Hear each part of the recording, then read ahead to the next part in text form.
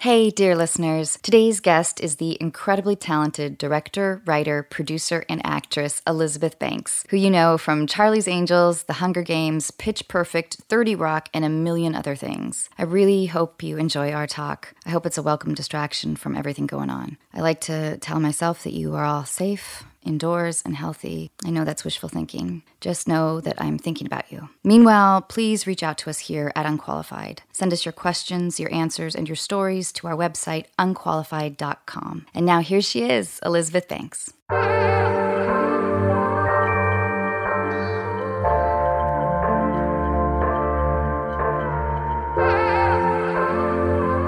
Ladies and gentlemen, you are listening to Unqualified with your host, Anna Faris.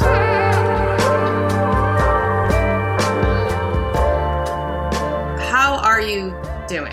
Like in the quarantine? Are you homeschooling yet? Are you on spring break? I think my son has been homeschooling me more than I have been him. But our show is off for the season. We took an early hiatus and everything. And what about you guys? I know that like a lot of movies have been We were not in the middle of anything, and we have a writer's room that's up and running, which is great. I have a show coming out, Mrs. America, in April on FX on Hulu. So that was already happening. Who's in that? That's one of these great ones where I got to go work with like so many amazing women. I'm so happy about. I love it that you do that. You've been such a pioneer. When doing press as a director, what tend to be the most annoying questions? I mean, like, as a female director, is it so female-centric? It's hard. It's really hard. It's hard because you get a lot of, look at you, feminist, and you're like, I'm just trying to be a filmmaker. I just happen to tell a story about a bunch of women. I don't know. You know, back in the day, Jane Campion, I'm sure, was not asked, like, you made the piano with this female star and this little girl in a Paquin. What is your big feminist statement? It's like, it's hard because at the same time, the journalists, I feel, need validation that women are doing better. Right? That's so generous that I am a beacon of some sense of hope, right? Right. So I don't want to dismiss it, but I didn't sign up to direct movies because I felt like I was meant to make some grand feminist statements and gestures, you know? It's really not why I'm doing it. So I do find that the messaging can cloud what the movie is and what the work is that I'm actually doing. I do not get asked a lot about like lenses or, you know, cinematography or any of the sort of technical stuff that I obviously also have to master to direct like big, huge productions. I find that really fascinating. Like, no one's interested in that. I was wondering if you ever got asked, like, ooh, did you like doing the action sequence and Charlie's, like all that kind of shit that they would never ask. Like, I've been asked that. The 3 times I think I've been, like, actually offended, because it takes a lot to offend me. I love that about you. People bring their own shit to every interview, and you're just like, okay. I got asked on Pitch Perfect 2, who picked all the music? And I was like, yeah, so I got to pick all the music with my music supervisor. Of course, there's a whole team that puts the music together. Yeah, but who decided what the songs were? Yeah, so I got to decide. Obviously, it's, you know, I directed the movie. The buck stops with me. I have to, like, pick the songs and, you know, figure out what the... Yes, but, like, who's the person? Okay, well, you know that... I just was like, did you really think it's impossible that I could have pick these songs? I thought it was so interesting. And I had produced the first movie, and I don't recall our male director, Jason Moore, who's brilliant. I don't recall him being questioned about if he had really done it. Do you know what I mean? Right. There was like this poke, like, but it wasn't really you. And then same thing kind of happened with the action sequences. It was like, you know, in Charlie's Angels, a bit of, but who came up with the action sequence? And, you know, my name is on the script. So, like, I actually really did say, like, I think it would be fun if we went to a racetrack. And here's what I'm thinking happens at the racetrack. And then I have to write it down, and then I have to communicate it. And then I have to hire the right people. I have to choreograph it. And then we have to shoot it correctly. And then I have to edit it and put it in a movie. Like, I actually did have to do all of that. But it was interesting. Like, there were people who were like, yeah, but I mean, second unit. But there was someone else. I mean, so the stunt coordinator, he did a lot. You're like, what? I do know that casting was not your choice. because I was told I was a content. Oh, yeah. But totally. The studio wanted to go if younger. It were up to me. If it were up to me, of course. If it were up to me. Listen, Elizabeth, I can be a badass. I'm 100% clear on how badass you are. The only other time I was offended was someone came in and said, you do so much, don't you ever just want to take a bath? And I thought... No, I don't. I mean, I just take showers anyway. I'm not really a bath person, but that's such a weird question to ask in a professional setting of a professional person. Don't you think that that is one step deeper? Like the first step is like, oh, I met with Elizabeth Banks. You know, we met up at this West Hollywood hotspot. She ordered a salad with sun-dried tomato. Or like yeah. Elizabeth is slowly picking at her salad. It's like, okay. And then wait, don't you want to just take a bath? I mean, salads and baths. But I will also say that I am grateful that I get interviewed about anything at all. I'm grateful I get to make things and that I get to tell people about it. And at the end of the day. I know. And I wonder too, though, if we are we supposed to be feeling more grateful?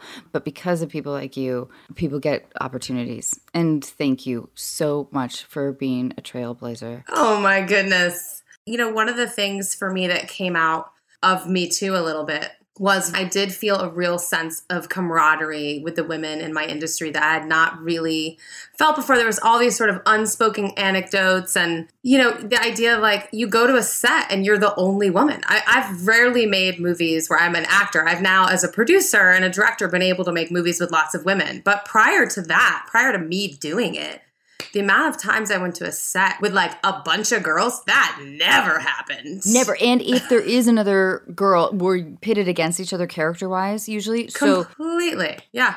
I just find that the entire system is being shaken, or it's not. You get these really great moments where we shake things up, whether it's like when we got the right to vote, like 100 years ago, we shook things up, you know, and then it's like, but then we didn't get the ERA and we got Roe v. Wade, but like now maybe less than one generation later, we might not get it anymore. It's like, to me, I feel like women are constantly reminded, whether it's in, as we were talking about at the beginning of this conversation, going to set and being like the only girl, or like going to set and like the crew is, you know, whatever, 70% men usually standing around. You just realize like we live in a world that's built for guys. And so I don't think guys even understand. And I know my own husband very sweetly, like we've had these conversations where he's like, babe, I am never gonna feel it on a deep level in the way that you are going to feel it, because he's like, I can do what I want with my body. I have body autonomy. Like, you know, it's never going to be an issue for me, right? Like, I can be a landowner. Like, they're never going to take that away from me. And, you know, the landowner. You think like, yeah, that's what he's been taught, you know? I have not spoken much at all about the Me Too movement. And I feel really guilty about that because I have a lot of thoughts. But I feel guilty because it felt to me like, what do I contribute? I think you can absolve yourself of that. I really do. I think that it's no one's job to be a spokesperson for anything other than our own experience. And even that, like, you don't owe that to anybody. You don't owe it to your listeners, to me. I don't think you owe that to anyone that you don't want to tell those stories to. And anyway, I would just say, like, absolve yourself of that. I don't think it's necessary that every single woman talk about it. And by the way, I think it's obvious, #MeToo, that every single one of us has seen too many dicks that we didn't want to see, you know? And that we've all... They were all gorgeous in my experience.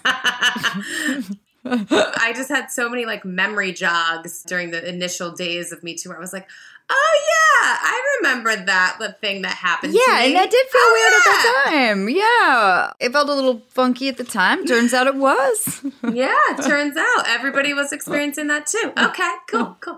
Yeah, you know, I think that's the other thing that, for me at least, again, it was like that sense of camaraderie and all these sort of anecdotes. What I love about the moment, there's very few things that I love about social media and the data aggregators of the world. But one of the things I love is that because of big data, all of these things that were like, maybe this is happening, Maybe women are being harassed at work. And then it's like, no. Hey, take a quick poll. #MeToo. Look it up. We've all been harassed at work, right? And so there's no way anymore for those in power to ignore the aggregate of big data at that level, right? It's like you can't just dismiss it as sort of like, well, that's one girl, or that's something that happened at this office, or that was one guy who got accused. It's like, guys, this is a systemic problem that is deep and rooted in, the way that we set up our world, and when we need to sort of acknowledge it and try and get through it and past it. I think that's the one thing that I like about sort of big data. That's an amazing way to put it. And I think you're completely right. What's been tricky for me, I think, like you, I'm not easily offended. So I don't want to be treated with any degree of preciousness. Yeah. Unless I'm doing a stunt.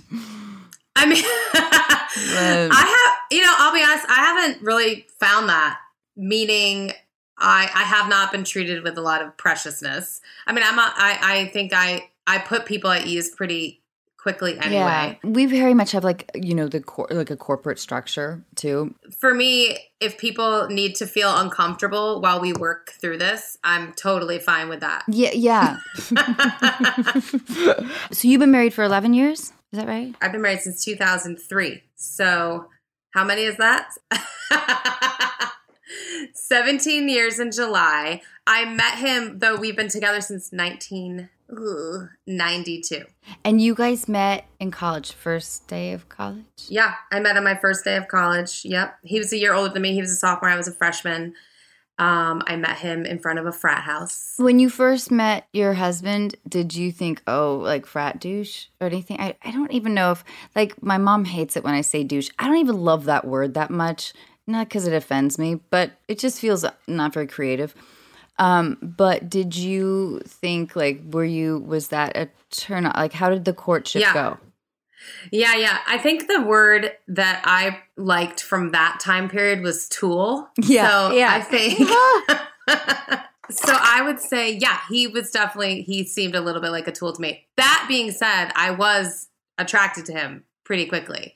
I think he was at the time when I met, he was 19 when I met him. And I think all 19-year-old guys that are in frats are tools. Like, there's just no getting around it, right? Yeah. He was a sophomore. All the freshman guys were like beneath him. When he was a freshman, I think he knew it was kind of a bummer to be a freshman dude. And now that he was a sophomore, he was excited.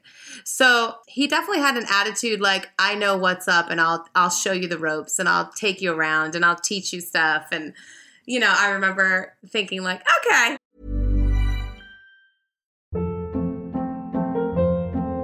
Hold up. What was that? Boring. No flavor. That was as bad as those leftovers you ate all week. Keke Palmer here. And it's time to say hello to something fresh and guilt-free. HelloFresh. Jazz up dinner with pecan-crusted chicken or garlic butter shrimp scampi. Now that's music to my mouth. HelloFresh. Let's get this dinner party started. Discover all the delicious possibilities at HelloFresh.com.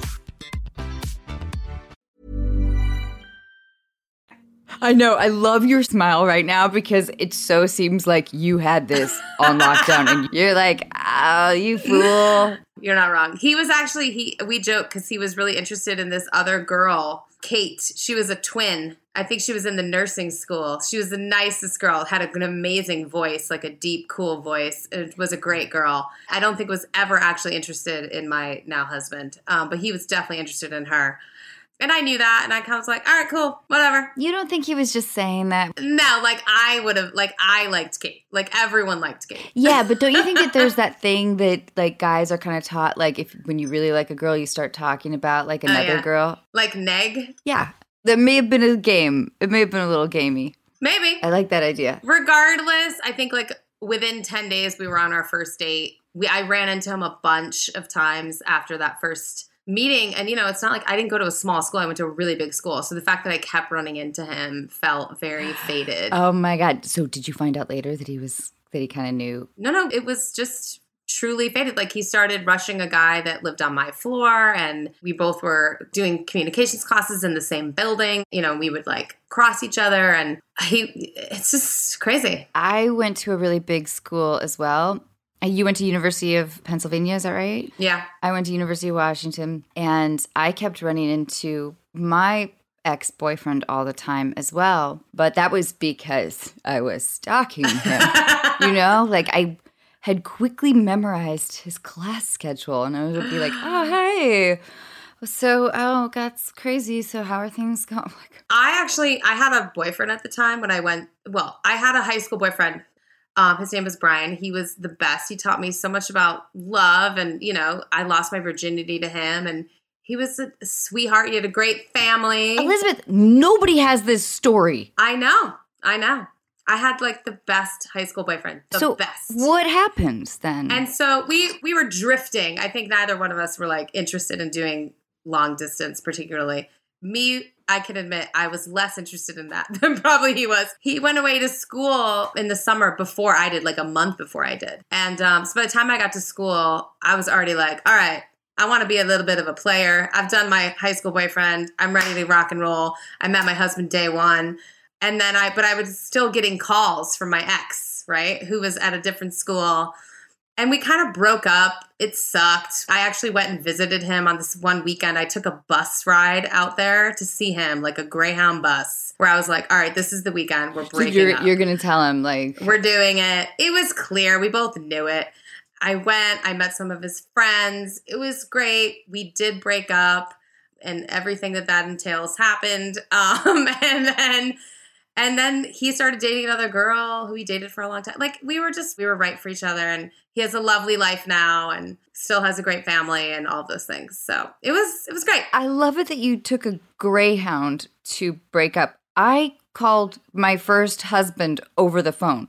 That's the kind of ex I am. No, I took the Greyhound. I went and saw him. I knew we were breaking up. I knew I was already like falling for my now husband. I was so hungover on the bus ride. My husband had gotten me so wasted the night before. He had also given me a hickey. Nice. Oh. He had marked his territory. So I took a hickey to see my high school boyfriend. He's going to hear this, and I hope he does, because I adore him still. What was his name again? Brian. His name is Brian. Hi, Brian. I hope you hear this. I think he will. How healthy is that? And it's annoyingly healthy, Elizabeth. I mean, no, it's wonderful. I'm telling you, I had a really great high school boyfriend. Yeah. Well raised. Have you been heartbroken before? Well, he broke up with me. We'd been dating, I actually remember we'd been dating for 22 months because his high school number was 22, and I made him like a Jell-O cake in a 22. And I brought it over, and his parents, I think, freaked out that we had been dating for 22 months, which is a long time, 2 years in high school. And then the next thing I knew, he had broken up with me. And I've never cried harder in my entire life, actually, than that. And then we got back together. Of course, because that's what you gotta do. We got back together. Don't you think there's like that slow timeline of like, especially when you're dating somebody at that age, there's like the breakup and then getting back together for like a couple months and then another breakup and then getting back together for an even shorter period of time and then another breakup, and it's all dramatic and your friends have to listen to it. And it's like this slow weaning of your first, like, that dizziness of, you know, narcissistic young love, I guess. Totally. And also that it's the most important thing in the world to you at that time. There's nothing else, you know. You can't see the future. You can't see past, like, 2 days, I feel like, when you're that age. I went to college for my boyfriend at that time, and then he broke up with me 2 weeks in after he joined a fraternity. And so then the stalking commenced.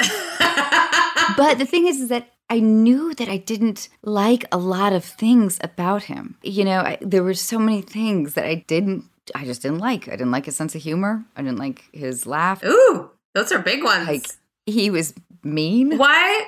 What do you think made you want to stalk him? He was the first guy that liked me. I was very much a late bloomer. I didn't kiss anybody till I was 16, and that was a weird, like, slug in my mouth moment. So I didn't have a boyfriend till I was into a senior, and he was really good looking. I couldn't believe somebody that good looking liked me. I mean, I had just cut my braces off.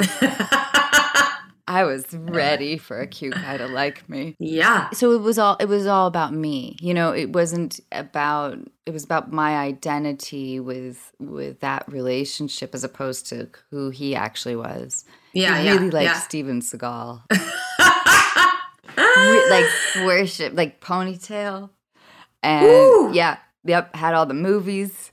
Could do some kicks, you know. Wow. Maybe he's listening too.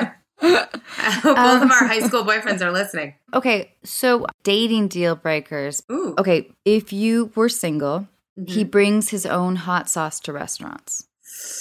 Ooh. I mean, here's what I think. On the first, second, third, or fourth date, that's a deal breaker. That's crazy behavior. Once I think you know him and you realize he loves spicy food, it can be something kind of cute.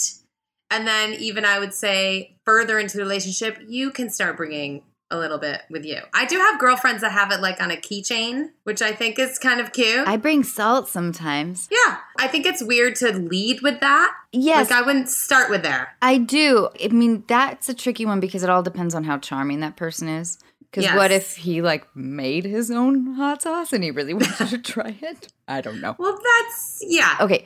His best friend is an 18-year-old. How old is he? Let's say he's 36. No, that's an absolute deal breaker. What is this? Kato Kalin living in the back? No, this is not allowed. That's not allowed. You cannot, your best friend cannot be that much younger than you. Yeah. Because then I still don't understand what that relationship looks like. Like, if they're doing things for you, then they're like your assistant. Do you know what I mean? Like, I know people that are like friends with their trainer, and I'm like, but you're paying that person. Like, that's not, that, you can be friends with people that you pay money to, 100%. But I don't think you can say like, that's my best friend. I don't know. That's a weird line to me. Yeah, it's weird. I think so too. What about if he was a priest in his early 20s? Well, wait, a priest? You can't date priests. That was like the entire storyline on the last season of Fleabag. Retired, though. Retired. Oh, well then, so no longer a priest. So realized he wants to get laid and have fun with women. Yeah. Or whatever. Yeah. Then fine. Yeah, sure. All Retired right. Priest? Great. I actually think they probably have a lot of wisdom. I think we've loosely sort of framed this as how would you proceed in terms of directing. Oh, okay. I don't know what that means. I'm so curious. Okay, well, let's say, so you have spent 4 hours setting up for a big action sequence, and right before you guys are about to roll, sun's going down, whatever, your lead actor comes up and says, I don't know why my character would say this. So I've been on that. I've been in those moments. And here's the thing. That is work that absolutely should and needs to be done by you. That is literally your fucking job as an actor, is to figure out why you do things. And that work needs to be done long before you show up to the set. I love it that you're looking at me like super hardcore because you probably know I've done that sort of shit before. Without meaning to, but it makes me fucking crazy when actors do that. It makes me insane. I mean, I've been on sets, I won't name names, but I've been on sets where that exact scenario, like 4 hours of setup, 200 background extras are standing around. It's, it's freezing out. They call everybody to set, and then suddenly the lead actor and the director need to like go to the trailer to have a conversation about why he's doing something. And the answer literally is like, because we already shot C, and we already shot A, and this is literally just B, and we just need to connect A and C. It's infuriating. Like, people have families to go home to. Like, get your shit together, do your work before you show up to set. Okay, let's say your financier is dating this gal named Veronique, and you are kind enough to give her a line. Oh. On the day of her scene, wardrobe comes up to you and says that Veronique does not want to wear the red dress that she'd already been fitted and tailored in, and it's not her thing. I love how big you're smiling right now, by the way, Elizabeth. Every scenario you're discussing so far has been a scenario in my life. Actually, what I think I would do in that situation is, first of all, I want everyone to come to set feeling great and confident. So with wardrobe, hair, and makeup, That's usually a conversation I have. How great do they feel in it? Now, I can't have somebody come to set in a blue dress when the whole background's blue, or like the red dress is a story point, like she's got to wear the red dress. That's a different scenario. If somebody's just like, I feel bad in this and I don't feel confident, I don't know how I can do it. People are very insecure, especially young or inexperienced people in every industry, by the way. I'm not even just saying that about actors, right? Like, you have to get up and give a presentation tomorrow and it's your first time in front of the boss and the blah, blah, blah. And you're like sweating through your blazer and you feel like you tried on 17 outfits. Right. That's the same scenario that this is. I would just want that person to feel confident coming to set. And then at the end of the day, I would know, because it's like the financier's girlfriend, that I'm probably editing that line out of the film anyway. So, so it's not a big deal. It's a NBD. NBD. Her line is, I really think we got to get out of here now. Oh, well, that sounds like I might need it, but I can always ADR. I can ADR it later. Yeah. Okay. Would you feel like doing some line reads? Ooh. Cliche movie quotes? Like, let's bring you back to the days of auditioning. Oh, God.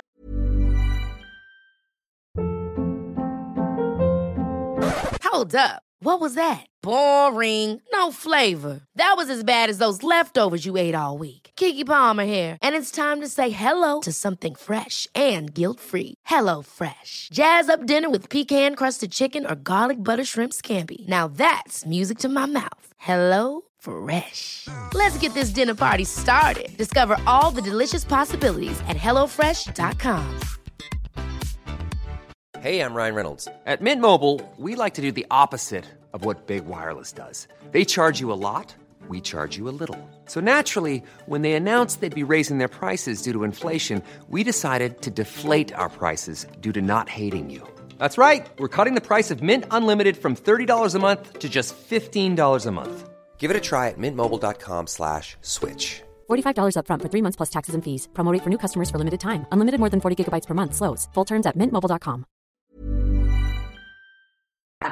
Okay. I'll be a casting director. I'm just going to simply read you a series of lines.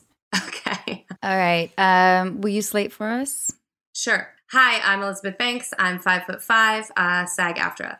And yes, I will cut my hair. Thank you so much, Elizabeth. Your first line is, what are you doing here? What are you doing here? Good. Sorry, I'd like to take it back. What are you doing here? That's good. Okay. But imagine this is also somebody that you're overjoyed to see. Sorry, I didn't. No, it's okay. It is a horror movie. It's fine. Okay. What are you doing here? Okay, the next one is, you've got to be kidding. You've got to be kidding. Hold on. I know you wanted the German accent. I love the idea of a German accent, but I also want it to be truly like this person has just come up with like solving something incredible. You know what I mean? Like, it's earnest. Okay. German earnest. I'm going to do my best. What are you doing here? What are you doing here? What are you doing here? What do you think? That was very sexy. I do want you to do You've Got to Be Kidding. Oh, that's right. Sorry, I was on the wrong line. No, it's okay. No, I'm glad you have the first line down. You've got to be kidding me. You've got to be kidding me. Okay, no me, because it's not about you. Oh. No, just kidding. We'll move on to the next. First of all, this is the fact that I can see that you and I are laughing and think this is funny, and no one else is going to realize. And they're just going to be like, why is Liz Banks doing a weird accent on this podcast? What is happening? What about, why am I not surprised? Question mark. Why am I not surprised? Why am I not surprised? Oh, that's good. I know you do a lot of animation, right? You do some animated voices. I love doing it. I do too, but don't you find that it's hard? It's such an amazing job for many reasons. And you work for 4 hours. But I'm beat after it. Or do you find yourself totally like creating a character kind of by yourself, trying to round out the vocals? It's an intensive process. Yes, it's exceedingly intensive. You have to bring so much to it because you can't rely on anything else, right? So there's no one to bounce off of. There's no one with you. It's why. So what I was going to say is I do a 3 in a row every single time. So I'm always like, you've got to be kidding. You've got to be kidding. you've got to be kidding. Like, and then you're like, constantly, yep. And I'm like, did we get it? Please tell me we got it. Ellen DeGeneres, I was promoting my first animated movie, and I said basically something similar to that. Like, well, she was like, how was it? And I was like, I know everyone talks about what an amazing job it is, and it is, but it was also more difficult than I thought. And she said, well, it's not like you're digging ditches. And in my memory, the audience stood up and clapped. Like, that's what happened in my memory in that moment. Like, where do I go? Aww. Like, of course, it's like an amazing job and I'm not digging ditches. Yeah. But that implies, though, that we can never talk about what we do. And I think that's a bummer. I know. You're right. You're right. That's an interesting way to put it, because there is that feeling of, especially during this time, too, there's this feeling of like, we're so fortunate to have a bunch of, canned chili and pasta in our pantry and toilet paper, although we're running pretty low on the paper towel situation. We just ordered a bamboo toilet paper because it was the only thing we could order. I don't know. I haven't touched it. Everything that comes to the house, I pretend is like radioactive, and it has to stay in the garage for like a week. Yeah. Because that's why I'm crazy today. I know.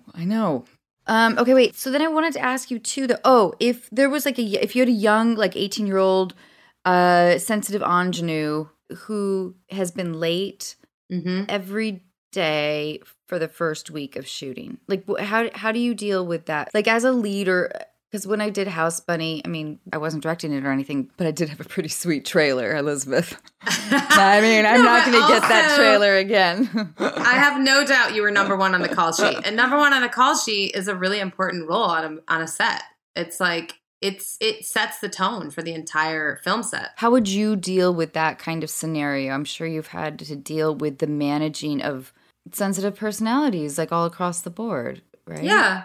I think communication is what you try to do. Would you pull that person aside? Like how?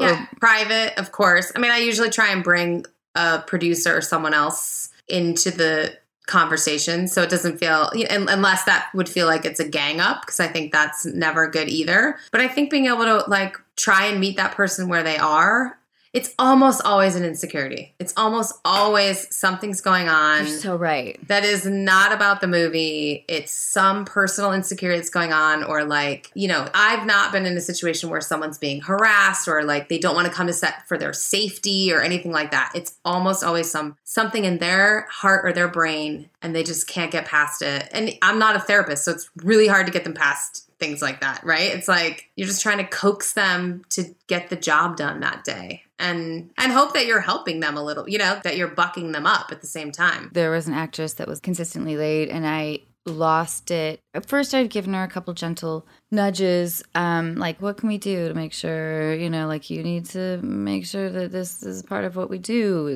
as we enter adulthood. Yeah. Be on time. Have a professional job that you're getting paid for and cashing a check. So if you're cashing the check, you should probably come. But then it was 7 a.m. I'd been there since 5:30 getting sewn into my costume or whatever. And this person was late again. And I became an animal. And then her parents came to work. And it was shit, I did not handle that well. But I was so mad. And it was later in the shoot too. So I was particularly hungry. You know how you kind of get oh my God, you're starving all the time. Yeah. No, and you felt disrespected. Here's what I find too. I find that people who've had real jobs that are not acting jobs have a better understanding, right, of the responsibility that we all have in it's not your show. Even if it is your show. Even if you are number one on the call sheet, there's an entire group of people around you waiting on you that want to go home to their wife and kids, or their husband and kids, or their dog, or whatever. Everybody should be in the service industry totally during a period of time in their life. It's just good. It's just good growth. It's good empathy, Yes, I totally agree. And also, it teaches you so many things. It teaches you empathy and it teaches you service, of course, but it also teaches you how to stand up for yourself in the right way versus the way that gets you fired. Like, Right. Because the other thing that happens here is I think people feel like, well, they shot me, so they can't fire me. And then they act like a total asshole. That drives me completely insane. That sounds like a good story.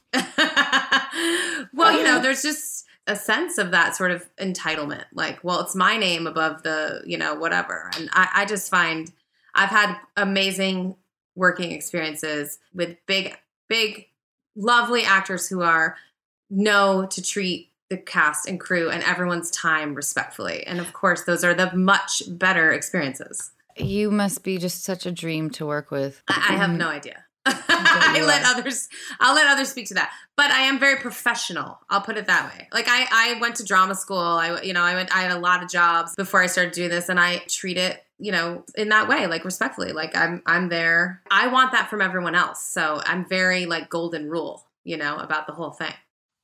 Okay, now here are some life questions. You can answer them rapidly or not. Okay. What is your greatest fear? Oh, I won't even say it out loud. That's how great my fear is. Gotcha. But okay. It involves, yes, I death? literally won't say it out loud. Gotcha. Probably involves death. Yeah, sure. I'll give you that one. Yep. All right. Okay. What is a fear you had when you were younger that you no longer have? I used to, you know what it actually is? I was afraid of being embarrassed. And now I'm like, who the fuck cares? It's very hard to be embarrassed at this point in time. I mean, sure, like, oh, well, you're going to fuck up. You're going to do something stupid. You're going to look stupid. You're going to act stupid. And people might call you out. And, like, that's on them. They're being mean. I think, too, that, I think with Scary Movie, I got sprayed to the ceiling with sperm. I talk about this a lot. But it is sort of like the liberation of embracing, like, I'm going to do stupid shit. And I also get paid for doing really embarrassing stuff sometimes. I just find, like, even if I shit myself in public at this point in time, I'd be like, I mean, that's crazy, right, guys? It happens, It can happen to anybody. Like, you get a little hungover and have a couple lattes. Like, you can't get out of the cab while it's moving. I mean, what are you supposed to do? Okay, what is your favorite sick rainy day movie? Ooh, I have a lot. I recently watched Runaway Bride. I don't know why I'm laughing. It's like the least good Julia Roberts, Richard Gere movie. It's completely misogynistic too. And yet I was like, these motherfuckers are so charming together. My God, it's fun to watch chemistry on screen. And like, I got a little titter. So maybe that one, if I'm alone in a room. All right. I can't get my husband or kids to watch that with me, though. To whom would you most like to apologize and why? That's a really good question. I actually sort of went through this for myself in sort of working on myself a few years ago. And so I feel like I got some of this like sort of dealt with, which by the way, I recommend to everybody. Like if you have the nagging thing, like definitely do it. At this moment in time, no one is coming to me. I know. I was thinking how I would answer that. I feel like there's so many, but there also aren't. Like it's That's right. Yeah, I don't know how I would. The herd thins out. Yeah. I've definitely hurt people or I've disrespected people in the past. And I really try now to like never leave that. Do you know what I mean? Like the minute it should or can be acknowledged, I really try to just acknowledge it so that I don't have these like sleepless nights going like, oh my God, this person, I have to call them or I have to deal with something. And so, yeah, I don't know. That makes sense because like apologizing immediately or like, getting things worked out is such a position of strength. Okay. What is the trait you most dislike in yourself? I'm impatient with everything. I have to practice patience for sure. I also, especially in this moment in time, feel like I gear up to do something and then it sort of pitters away. Like I get really excited about something. Yes. And then my follow through is like, wait, over here though is a shiny object. Totally. Well, it's like, hey, look at this great idea. Somebody go do something with it. Like somebody's got to do something with my great idea. I'm someone who is known for being very decisive on so many levels. And honestly, I often want someone else to make the decision for me. Like, like getting a green light on something, I'm like, or getting like a start date on something, that actually often becomes a thing that I go, okay, pivot. Now all my attention can go towards this. Completely. And I'm not great at like pretending to be super passionate about something if I know it's not actually going to maybe like I like things that are actually going to happen. Do you know? I have a hard time. I don't know. I need to learn that skill. Yeah. Because I'm like a cheerleader with like, well, sure, that seems like a pretty darn good idea. And then a few hours later, I'll be like, I don't know. I think that was a terrible idea. And what's the trait you most dislike in others? I absolutely cannot stand it when people don't take responsibility for something that's gone wrong that is their fault. I love it that you say that. I think it's just like somebody who comes up to me with an excuse about something. It's like, no, like grow up. Yeah. Grow the fuck up. Like, just say you did it. I'm teaching my kids this too, right? It's like, it's not about the thing that went wrong. It's how you deal with it afterwards. So, right? It's like, I'm not going to be mad if you didn't turn your homework in. But if you lie to me and say you turned it in, like, I'm going to find out. And the lie is way worse. Or the excuses. Yes. So the excuses or the whatever, it's like, you have to take responsibility. Yeah. That drives me in fucking insane. I love it. I was having trouble with our stunt coordinator on Scary Movie 2. And I'm like 23 and I'm newly arrogant. I had that flush like arrogance of Scary Movie 1 doing well, which was my first, movie essentially. Yeah. And this stunt coordinator was hard on us. And I went up to Keenan and I said, like, what do we do? He's like a jerk or whatever. And Keenan was like, he just grinned at me and he was like, all right, well, you need to talk to him yourself. And I just was terrified. Like, okay, all right, I got to step up to the plate now and just like talk to him. And how am I going to do that? And he must have known that I was coming. Keenan must have told him because he just had this big grin when I finally got the courage to say, hey, can we go for a walk? So I feel like you're kind of, he was like, I'm really glad you told me. Right. But I'm so glad that he didn't fight a battle for me. Yeah. He was like, all right, you want to be a big girl, then you can handle it yourself. Yeah, that's exactly right. You just reminded me of the person I would apologize to. I was in a musical in college.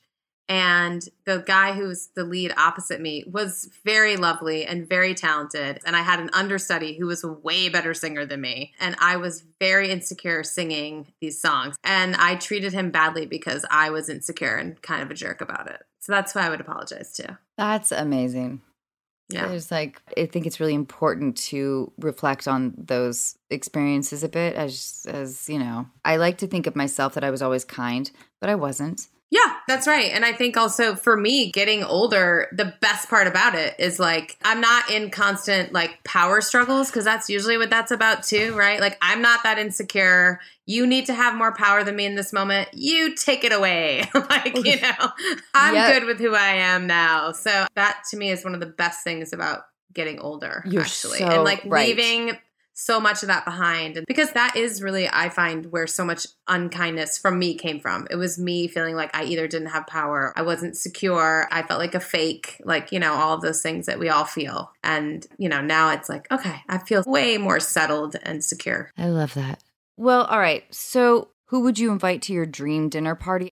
I feel like it changes all the time. I'm constantly like interested in people at certain moments, Yeah. I'm for like futurists and people who are, I don't know, like solving things that like I want to know. I would want to collect like really great minds. It's like at this point in time, I want to put them together with like activists, and then I want to put them together with money people, and I want to like make things better. I mean, I really think, well, I don't know what moment we're in now that coronavirus is a pandemic all over the world and we're all staying home and no one's at work. And I mean, I have no idea what comes after this. I think we're going to have to really figure this out. Like, do we want what we had before when this is over? Because I feel like the curtain has been sort of pulled back now. And we're looking at things, and we're looking at people who don't have healthcare, and we're looking at people who don't have basics to like take care of themselves.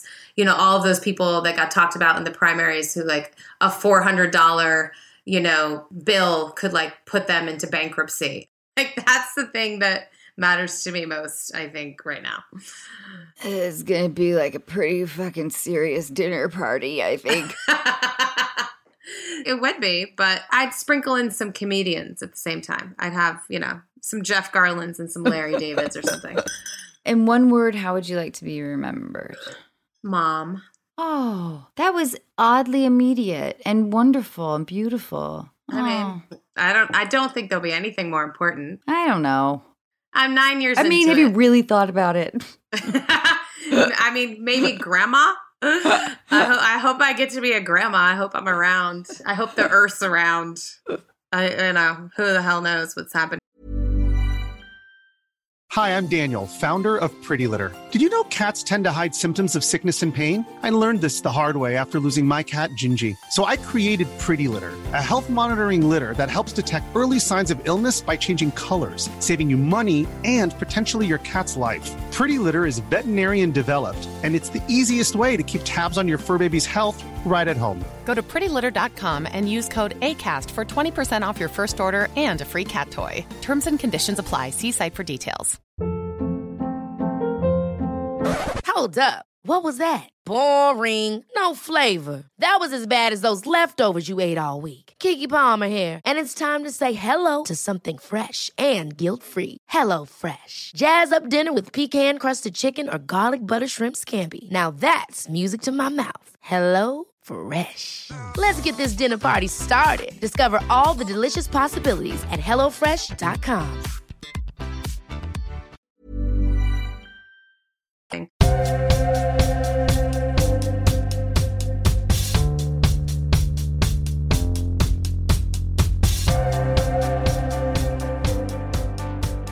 Okay, now we're going to give some unqualified advice to our listeners. Okay.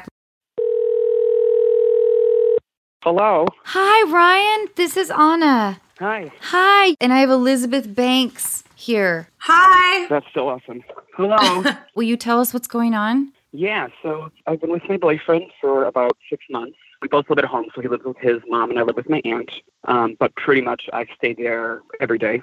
And so I've got a really great relationship with his whole family, and it's going really well. And so my birthday is in a few weeks, and we've been planning a trip to Disney World because his sister was doing the Disney College program. And then obviously everything started happening with the coronavirus and the lockdowns and all of that. So our trip was canceled and she was sent home. So now that she's living with us again, everything, seems fine. I've got a great relationship with her as well. And then on Monday, I talked to his mom about if we actually went on a statewide lockdown, could I stay there? And she said yes, and that was totally fine. So that was the plan.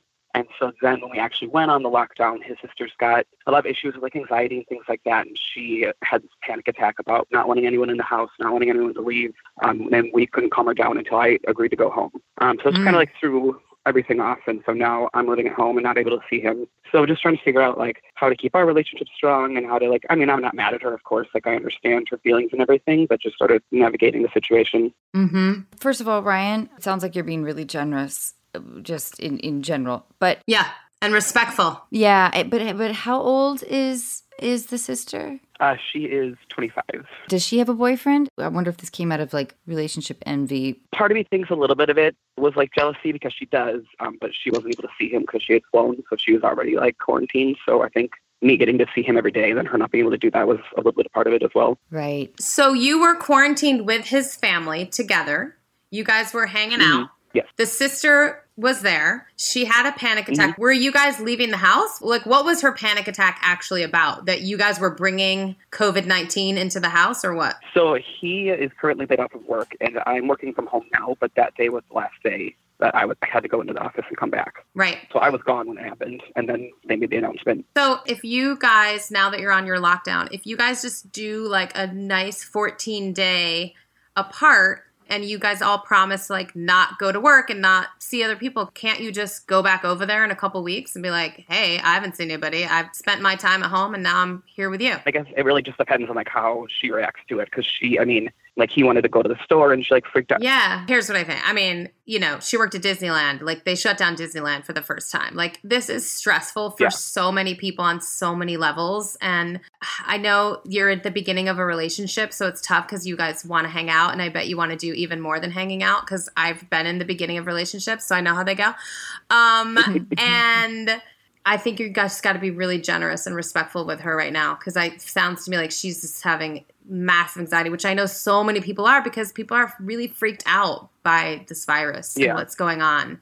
And we feel like misinformed and we don't know what the hell's happening. And I get that. So I don't know. I think you got to like Zoom with the boyfriend. Mm-hmm. Can he come live with you and your aunt? So we had talked about that too, but that was part of her whole thing. It's like, I don't want anyone to leave the house. I don't want anyone to. So in order to get her to chill, we just agreed to doing it this way. And I know he's pretty upset with her. They're really close outside of this. Yeah. And I'm trying to just like not make this be a problem once the month is over. Not like strain any of our relationships. Yeah. I think that's smart for the long term. I get what you're saying. You want to make sure that you don't become a wedge between the two of them because that could maybe not go your way in the future. Yeah, exactly. And Ryan, I have to hand it to you. I think the way that you are sort of describing her, like it's really mature of you that you phrase all of this like, she's prone to anxiety and her life is like, been upended, and that's really remarkable that you phrased everything in your email with a lot of generosity. I don't know if I would have done the same thing. I would have been like, but good for you. Can I ask one like kind of controversial question? Mm-hmm. Is there any way that the sister threw this fit at the behest of her brother because he actually thought maybe it was moving too fast and he didn't want to live with you during the quarantine? I really don't think so. I think he's been a lot more upset about this than I even have been. Oh, okay. So that's good to know. I got you. Yeah. Because you know how in relationships, like when one person is really upset, the other person tends to counterbalance. Yeah. So if he's really upset, maybe it can make you a little bit of like a stable anchor. Yeah. Sounds like that is what's happening. Yeah. Mm-hmm. Ryan, I am sorry, but I love it that you're in love. Yay! I know. That's amazing. So I'm happy that you found somebody. And yes, I know it's so hard. Mm-hmm. It's hard to be a human being right now in general. But I will say, I think if you guys make it through this, it's going to mean a lot in the future going forward. And by the way, this will be like the beginning. Remember when we had to be all quarantined? Ha ha ha. Let's hope we're all telling that story 30 years from now at your like anniversary party. I will say, though, the last thing that happened the night before I had to move out, I realized he had never seen House Bunny. So it's the last thing we watched. So I'm very glad about that. Oh, Ryan, that's really sweet. Thank you, Ryan. Hey, Ryan, I think you've handled this very, very maturely. I really do. I think a lot of other people would have just, matched her anxiety level. Yeah, thank you guys so much. Good luck. Oh, Good luck, thanks, Ryan. Thank you. Bye, Ryan. Thank you. Bye.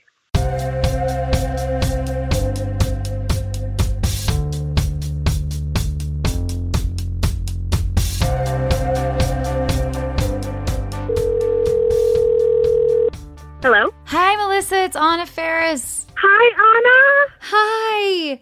I'm here with Elizabeth Banks. Hi, Melissa. Hi, Elizabeth. Oh, my gosh. How are you doing? Are you guys on lockdown? Well, I have been deemed essential for whatever reason. Oh. So I'm still going to work, but my children are home right now until April 24th is the new date. Oh, my goodness. How old are your kids? I have an 11-year-old and a 9-year-old. Ooh! So they're kind of going crazy right now and driving me insane, but that's okay. It's part of the deal, Yeah, I know. It's kind of where we are all at. Well, I hope you're staying safe and healthy, Melissa. I am trying. Thank you for working during this time. That must be really difficult to be juggling all these things. Oh my gosh, this is such a nice, wonderful little, amidst everything going on. This is so wonderful. Thank you guys so much for, having me tell my little sob story. Let's hear it. Can we hear it? Well, long story short, I've been with this guy for 7 years and there's still no ring. There's still no anything. And, it is definitely something that I expressed that I wanted earlier on. I am divorced. I got divorced when I was 29 and we started dating about like a year and a half later. at first it was just very casual. I wasn't planning on it turning into anything. And then it did. And then, after some time passed, he met my kids, which was, that is very hard to do. And of course, my kids love him, and he's so amazing to my children and to me, to be fair. He's a great guy. Do you guys live together? Yes. And that's kind of on the flip side of things is, where are you in the house right now, Melissa? Okay, well, let me just say that it is my house. After my divorce, I really never thought I would be able to buy my own home again, but I made it happen, and it's just mine. Uh-huh. That was kind of the thing. He's like, oh, I'd love to, get married one day. We can do it one day, but we should buy a house and do this and that. And I said, no, that doesn't really sound like the way it's supposed to happen. So many things could go wrong, and I just didn't feel that would have been right. So I did buy my house by myself. Right. And I don't really like talking to my girlfriends about it because they're your girlfriends. They're like, oh, whatever, girl, like just dump his ass. Like, you'll be fine. Does he have a job? He does. That's how we met. We do work. We don't really work together. We work in the same kind of office park. So he does have a job. Does he like it? I think he likes his job because, he likes to live in his comfort zone. Right. Mm-hmm. I'm not really like that. So Melissa, though, now on a different thing, you wrote in your email something really interesting. You said you guys were at a wedding and you asked him about marriage, and his reply was, do you know what my friends would say? That broke my heart, and I don't know what it means because, we were at a wedding. Of course, this wedding, I love when weddings have after parties because it's like, why? We've already had way too much to drink. So we had way too much to drink. And of course, said something, about marriage because you're at a wedding. This is like the 11th wedding that we've been to as a just boyfriend-girlfriend couple. It's freaking humiliating. And that is exactly what he said. And when I asked him what that meant, he kept saying, I don't know. I didn't mean it. And but this has happened so many times with like different answers. Like sometimes it'll be, oh, well, I think we should buy a house first. Well, I bought a house. Yeah. Oh, well, it's just a piece of paper. No, it's not. It's always an excuse. Yeah. But he says, well, it'll happen. And I'm just like, dude, you're just wasting my time, I feel like. I have a question.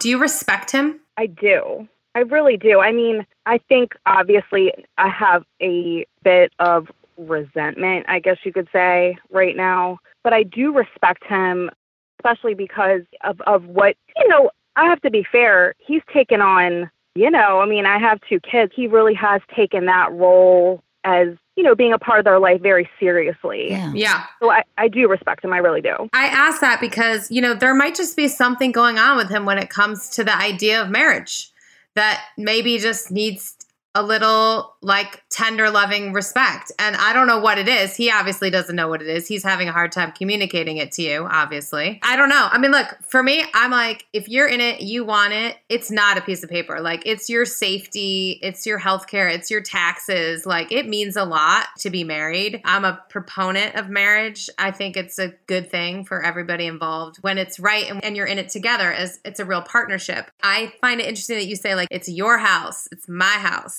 And he's like living there. And so I don't know. I just think there's a little power imbalance is what I'm sensing right now a little bit. Yeah, totally. And I think that too is something I need to work on because that's just my baggage from coming out of a divorce where in my marriage, I didn't have any idea what type of situation we were in financially. I didn't have control over really anything. And so I feel like a lot of the things that I've been able to give back to myself after my divorce, it means so much to me because I had to work so much harder for it. And I don't really see him working hard for anything. He always said, well, I really think that we should buy a home first, but... He didn't do anything to make a house buy happen, right? No. It was an idea that he had, but like most of his ideas, they never end up happening. Right. Does he pay you rent? That is kind of where the other half of the marriage thing comes in. Like, he's like, I want to pay half. I want to do this. I want to do that. And in my mind, because I'm very unhappy right now at my job and I kind of want to find another job, knowing that I'll have to start lower on the totem pole. Yeah. It'd be nice if we were in this marriage and it's like, okay, go ahead. You can quit your job for less, we'll make it work, this and that. But for me, I'm like, well, you're just my boyfriend. I mean, you could walk out at any minute. Yeah. I also wonder, do you get external pressure to get married from your family? Oh, no. Actually, his family is kind of more on that side of things, whereas my family is very relaxed. They kind of fully support whatever it is that I want to do or don't want to do. And we've been to plenty of weddings for his side of the family. And every single time we go up to the bride and give her a hug and congratulate her, oh, when are you guys getting married?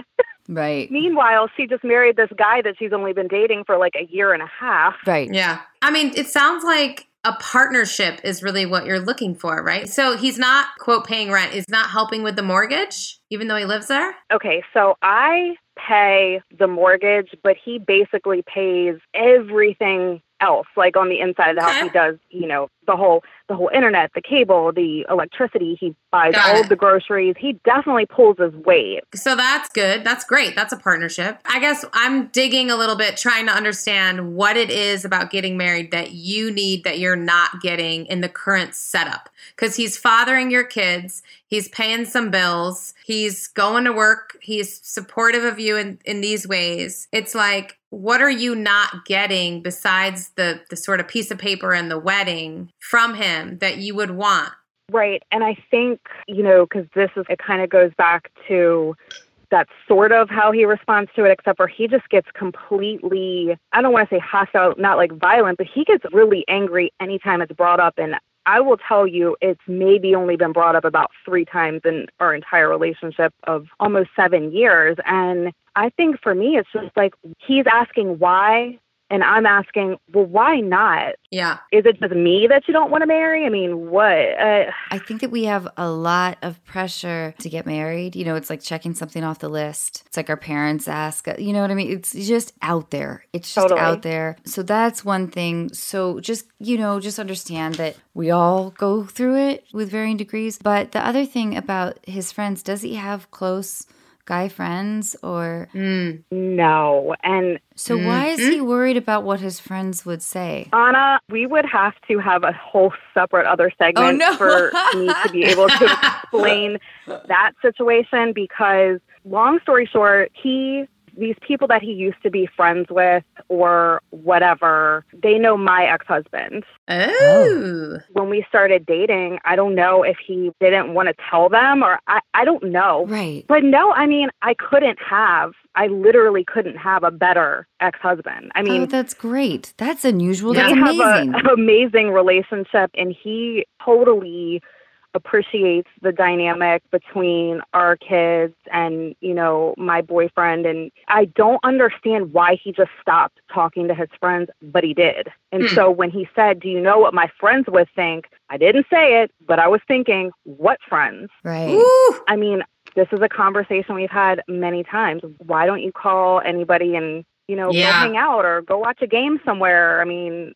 Yeah. It sounds like, how like asking big important questions is kind of all about timing. And oftentimes we always do it at the worst time because it's usually when we're like, feeling highly emotional. But yeah, drunk at the wedding. Yeah. But I wonder. Oh, well, the last time too, I would brought it up while we were watching the Real Housewives of New Jersey reunion, and I'm like, oh, great. She got proposed to 12 times? What? Oh, girl. Obviously with everyone sort of being on lockdown and all this craziness, and I know that you're still working, but I think that the timing is crazy right now. So to just put additional stress onto, I think it's treading lightly for a minute. But I think in a couple weeks where it's like, I wanted to talk to you about this and I love you. It's important to me to know where we're going. It's important to me to know where I'm going in my life. And I think, Melissa, you need to be able to answer when he says to you, I give you everything already. What's the difference? It's just a piece of paper. I think you really need to have your answer, your honest, true answer ready to go. It's not about money, and it's like you want the security of your future. You want him to be a real father to your kids. You want a real family with him. You want to make a family together. Like, you want the security of him in your life. You want a partnership, right? I think you just got to be really clear that it's not like, I just want to have a white dress, or like, you know, it's societal pressure, or your sister keeps asking, like, or even like the ceremony. Like, I wouldn't bring that. I think Elizabeth's totally onto something. It's got to be like, why is this man supposed to be wed to you forever and ever? Right. If you can't answer that question for yourself, why should he answer it? Right. Damn, Elizabeth. Yeah. Sorry. I totally appreciate that. I mean, because you are absolutely right. I wish you love and luck, girl. Love and luck. Thank you so much, Melissa. I love you guys so much. I love you. Thank you guys so much. Stay safe out there. Thanks, you Melissa. too. Stay safe and healthy. In there. Stay safe in there. Bye, Melissa. Bye.